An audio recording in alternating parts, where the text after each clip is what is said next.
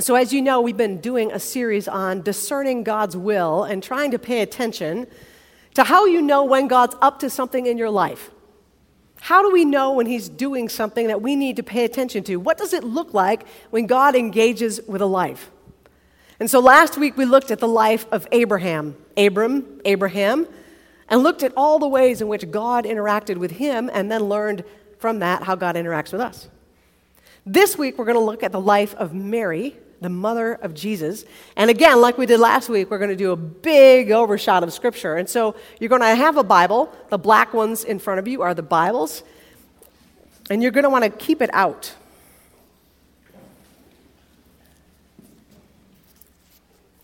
You can turn to the Gospel of Luke, page 831. Page 831. We'll start there.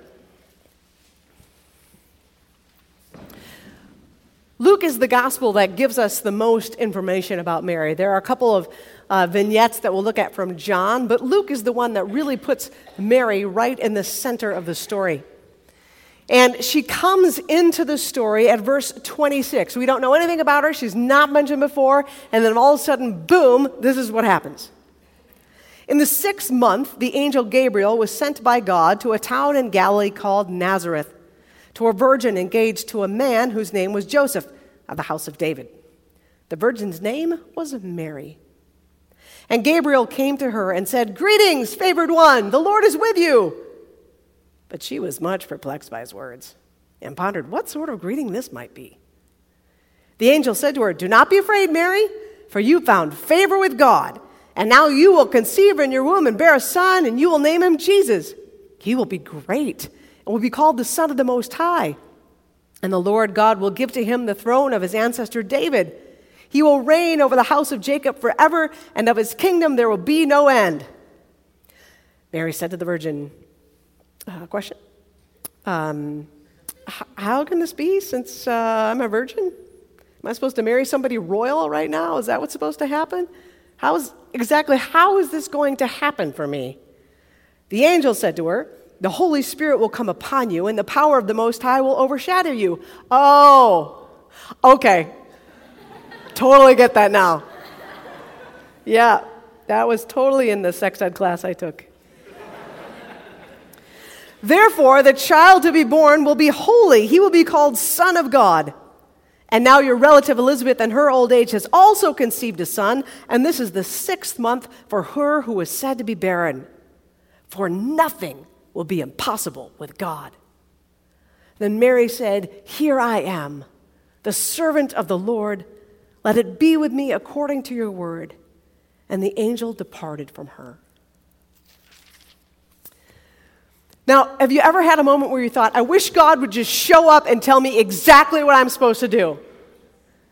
I wish he would just drop right in and tell me exactly, send me an email, a text message, an angel, whatever it takes. That would be awesome. If you've ever asked that, you need to reread certain parts of Scripture.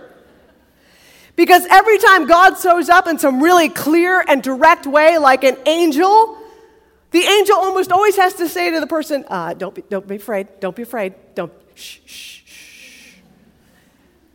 And then the angel goes on to tell the person that they've got to do something that's kind of crazy and nutty. Like, hey, you're going to have a baby, it's going to be great, Son of the Most High, power of the overshadow you. Okay, I don't really know what that means.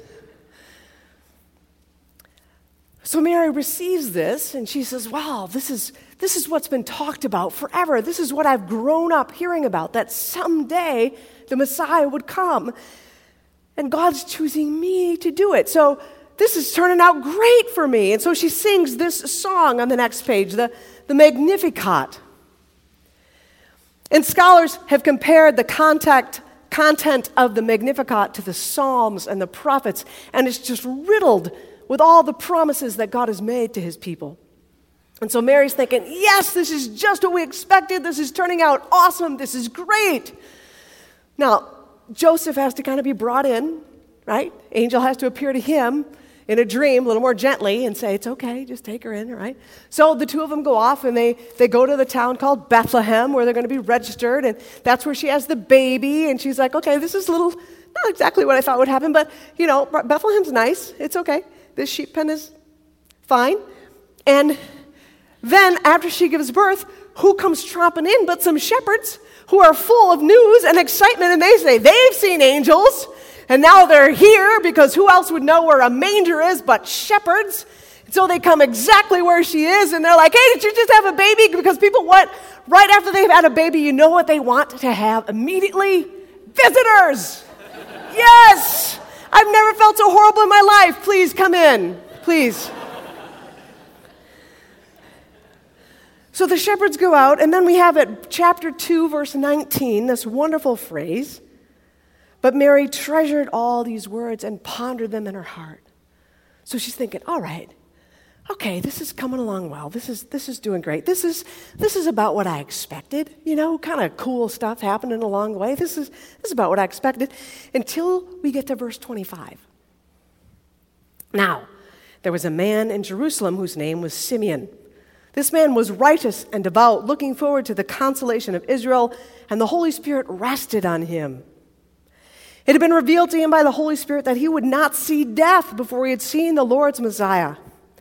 Guided by the Spirit, Simeon came into the temple, and when the parents brought in the child Jesus to do for him what was customary under the law, Simeon took him in his arms and praised God, saying, Master, now you are dismissing your servant in peace according to your word.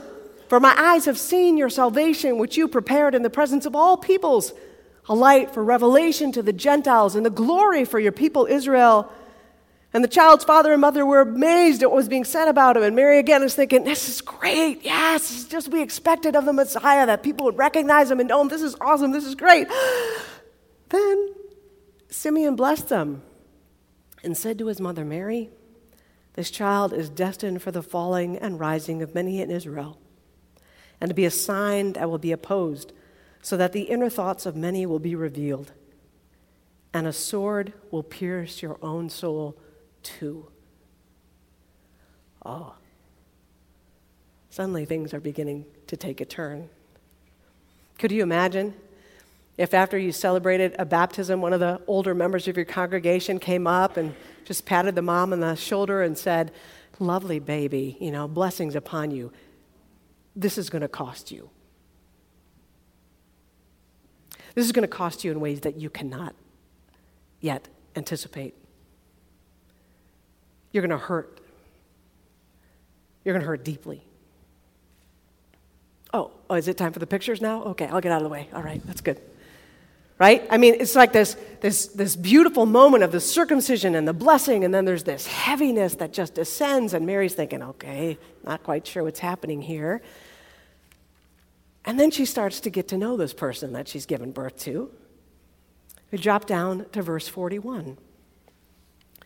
Every year his parents went to Jerusalem for the festival of the Passover, and when he was 12 years old, they went up as usual for the festival.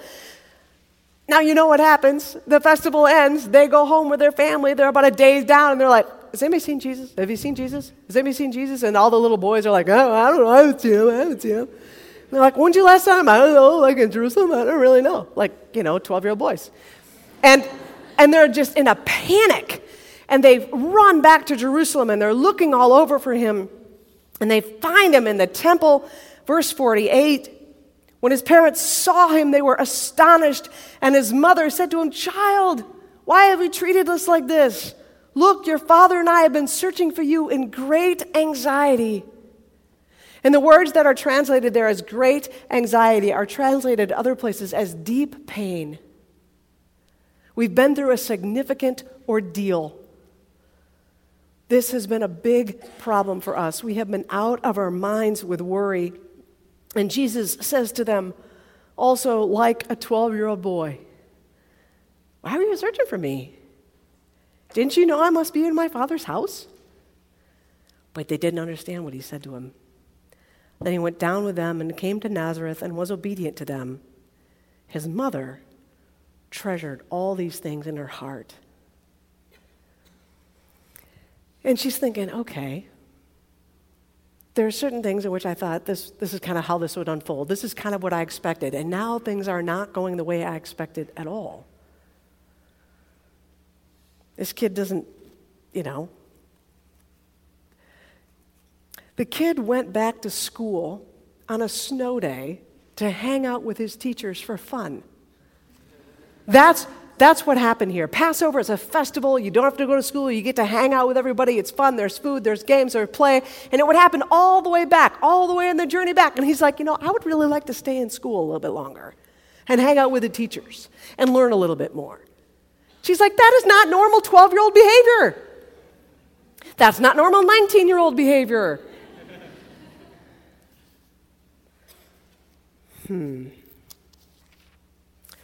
So then there's this interlude that John describes, page 863, if you want to follow along. Chapter 2 of the Gospel of John. Beginning to read at verse 1. On the third day, there was a wedding in Cana of Galilee, and the mother of Jesus was there. Jesus and his disciples had also been invited to the wedding. When the wine gave out, the mother of Jesus said to him, "They have no wine." And Jesus said to her, "Woman, what concern is that to you and to me? My hour is not yet come." His mother said to the servants, "Do whatever he tells you."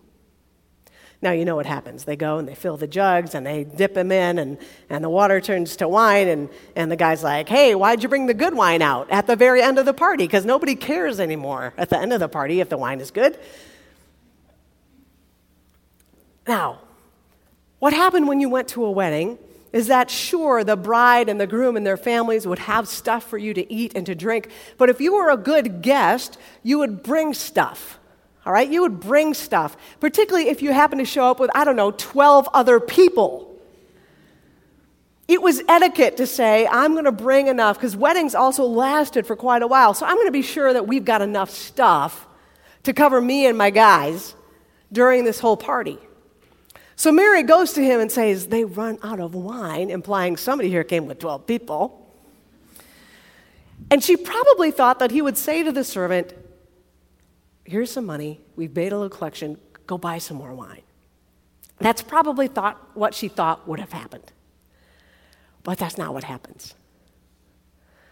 Suddenly, this son that she has known, who's now got these followers around him, somehow turns the water into wine. Okay. Verse 12. After this, Jesus went down to Capernaum with his mother, his brothers, and his disciples, and they remained there a few days, while Mary said to him, "Exactly how did you do that?" And they read together the prophecies where the prophet said, when the Messiah comes, when the new age comes, when the new kingdom comes, grapes will turn into wine quickly. Wine will flow down quickly. And suddenly she began to think, this is not what I expected. And that's the first thing we observe from Mary's relationship with Jesus. Jesus does the unexpected. Jesus does the unexpected. And he doesn't just do it here for Mary, he continues to do it now. I had a friend who was out of work 3 months, 6 months, 9 months, a year, and then he finally got another job.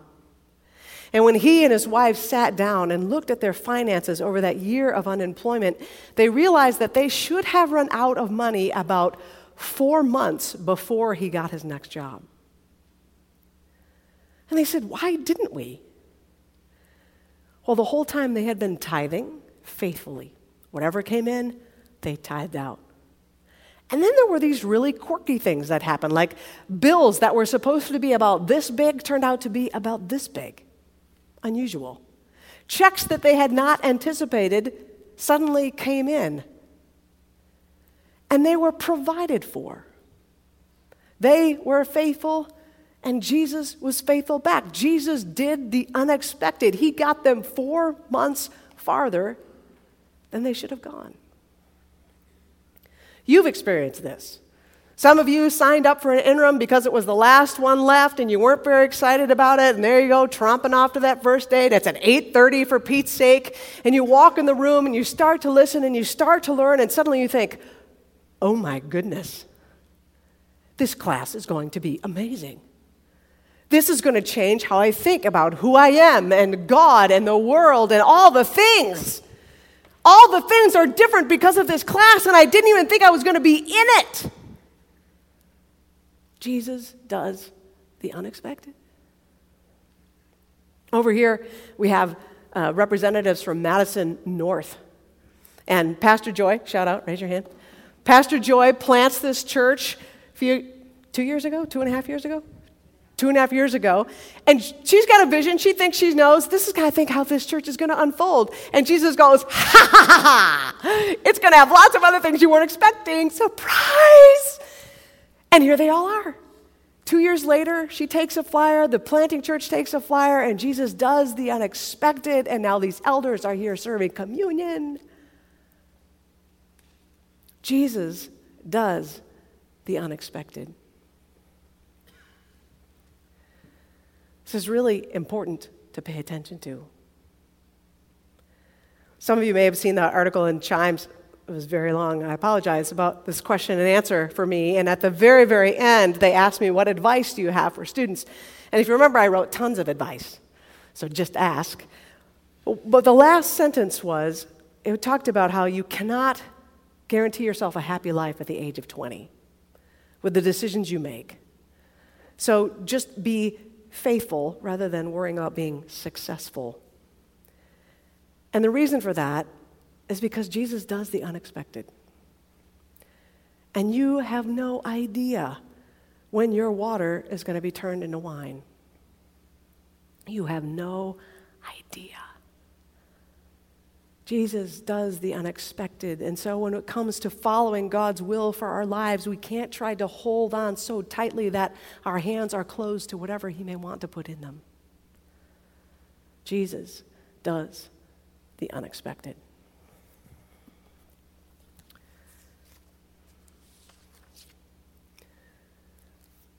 The story of Mary and Jesus continues. I'm going to read you now 3 short passages from the Gospel of Luke that Jesus says to His followers. And I want you to imagine that you're hearing them as if you were Mary. All right? You are Mary, the mother of Jesus, and here are 3 things that Jesus says. Then Jesus' mother and His brothers came to Him, but they could not reach Him because of the crowd. And He was told, your mother and your brothers are standing outside wanting to see you. But Jesus said to them, my mother and my brothers are those who hear the word of God and do it. Imagine if that was your kid who said that. That stings a little bit. That feels a little like a piercing.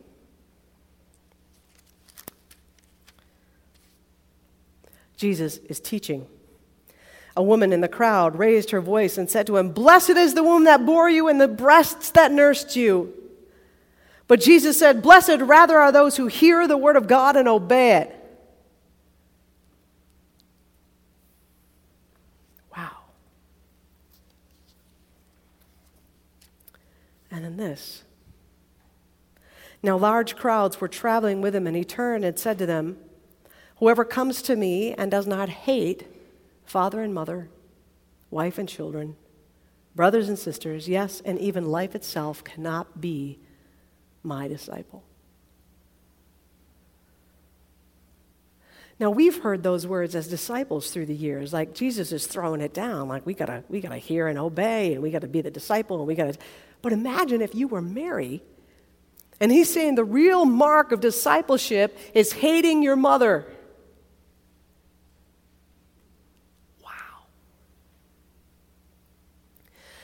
Now, in this culture, too, there was big esteem given to mothers. Even now, we know jokes about Jewish mothers being highly invested and highly involved in the lives of their children, and that is something that was going on even back then.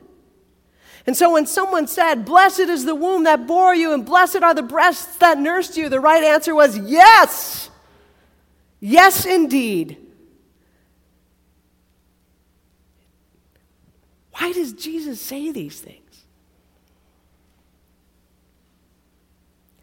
Because Jesus' mission matters more than her feelings. Jesus' mission matters more than her feelings. And you know what? His mission matters more than your feelings too. There's a big temptation to think that we have to feel a certain way about God. Like I have to feel God, or I have to experience God, or in some way get a warm fuzzy when I come to worship that. And then when I make a decision, I should just feel peaceful about it. I should just be flooded with the warm and fuzzy feelings. Those of you who've been doing the Ortberg study may remember this quote that was in the study last week. He writes this: "If having peace about it were the ultimate criterion for going through open doors, nobody in the Bible would have done anything God asked. The sequence in the Bible is usually not calling, deep feeling of peace about it, decision to obey, smooth sailing. Instead, it's usually calling, abject terror, decision to obey, big problems, more terror, second thoughts, repeat several times, deeper faith." Jesus' mission matters more than your feelings. After Mother Teresa died, people went through her journals and went through her letters, and they put together this amazing book of her life called "Come Be My Light."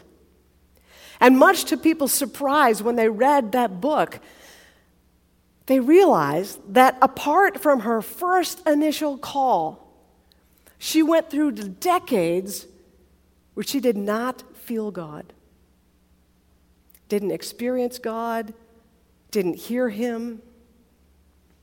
Decades.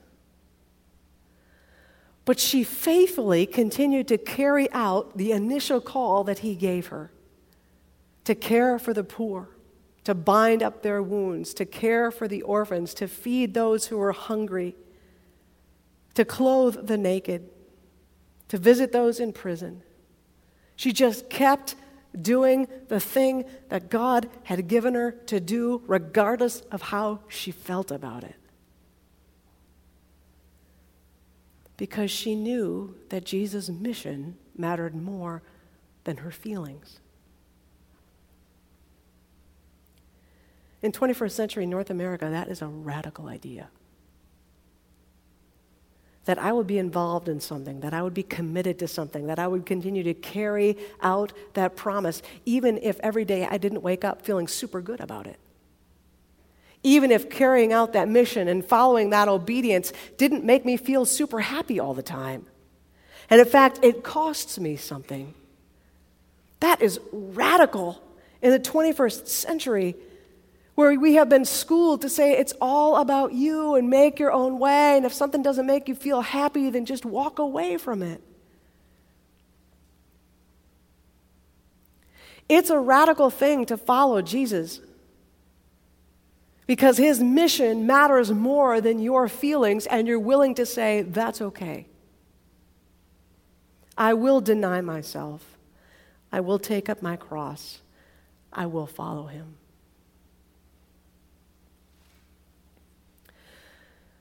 We don't know how Mary felt about these things. I'm sure she heard about them. I'm sure the people who heard about them, there's always somebody in every crowd who's willing to tell you exactly what your kids said about you. We don't know if she was like, well, that's part of His mission, He's on a bigger thing, or if that was part of man. Well, we do know that Jesus cared deeply for her. People get a little concerned when He says the woman line. But in the Gospel of John, He addresses her that way twice. Once in chapter 2, and then again in chapter 19. Go there. Page 882. Page 882.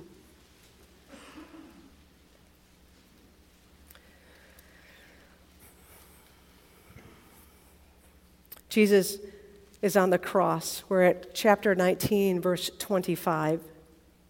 Meanwhile, Standing near the cross of Jesus were his mother and his mother's sister, Mary, the wife of Clopas, and Mary Magdalene. When Jesus saw his mother and the disciple whom he loved standing beside her, he said to his mother, "Woman, here is your son." Then he said to the disciple, "Here is your mother." And from that hour, the disciple took her into his own home. You see, there was a legal right that someone dying had to kind of give their last will and testament, to take the things that were most precious to them and to pass them on.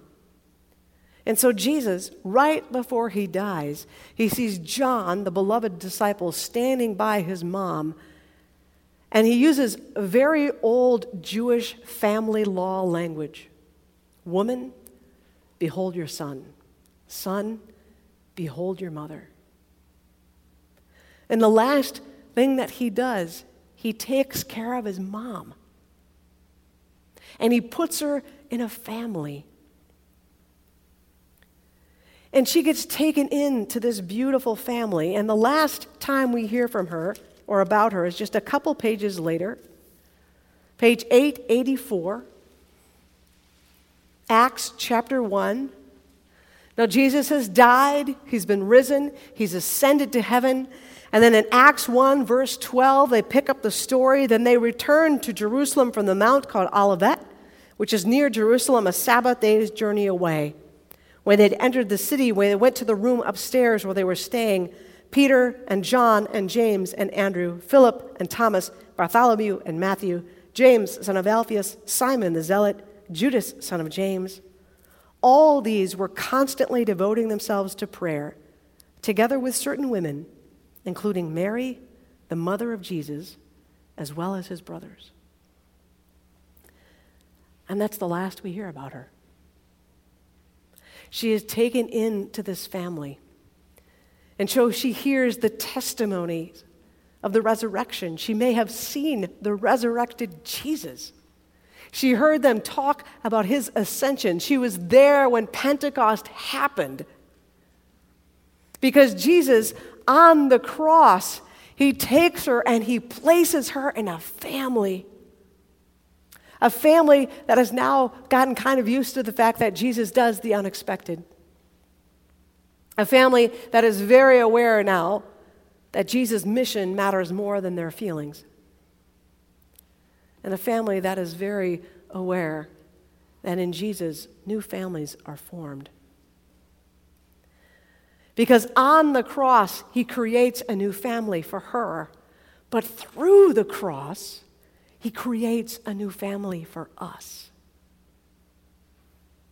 You are part of a new family because of that old rugged cross. The love that poured out wasn't just the love of forgiveness and the love that wipes away all sin and death and sorrow and woe. It's a love that forms a new family, a family that is looking toward the new heavens and the new earth, a family that knows you can lament and have hope, a family that knows death does not win. And you get to be part of that family. This is really significant for anyone who's ever come from a dysfunctional family. That's all of you. Every one of us has come in some way from some earthly family that has somehow disappointed us, not quite been there. Even the good ones aren't all that fantastic all the time. And Jesus says, I'm about something bigger than this. And that's why he said, you've got to hate this earthly family. We are moving away from the idolization of the earthly family, and we are moving towards something bigger, something greater, something deeper, something that will cost you everything and give you all you need.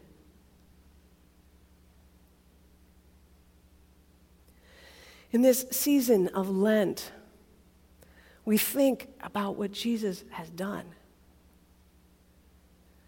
And we come to this table together.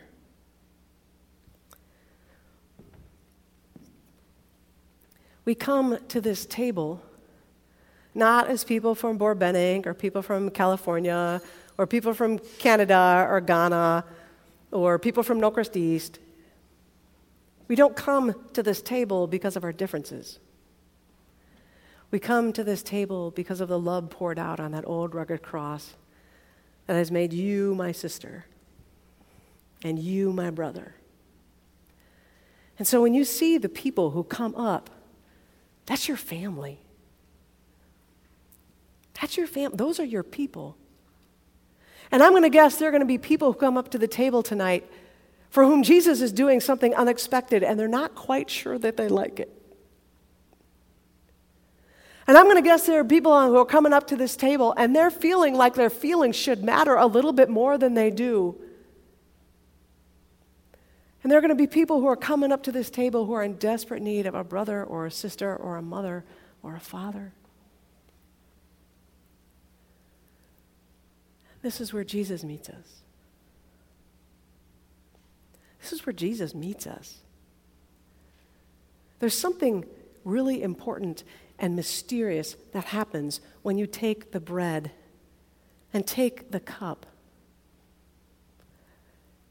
The presence of Jesus Christ himself is here, and he nurtures us through these elements in ways that brilliant theologians have not figured out. But they know that it's true and that it's real. That here, Jesus creates a family for you, for me. Thanks be to God.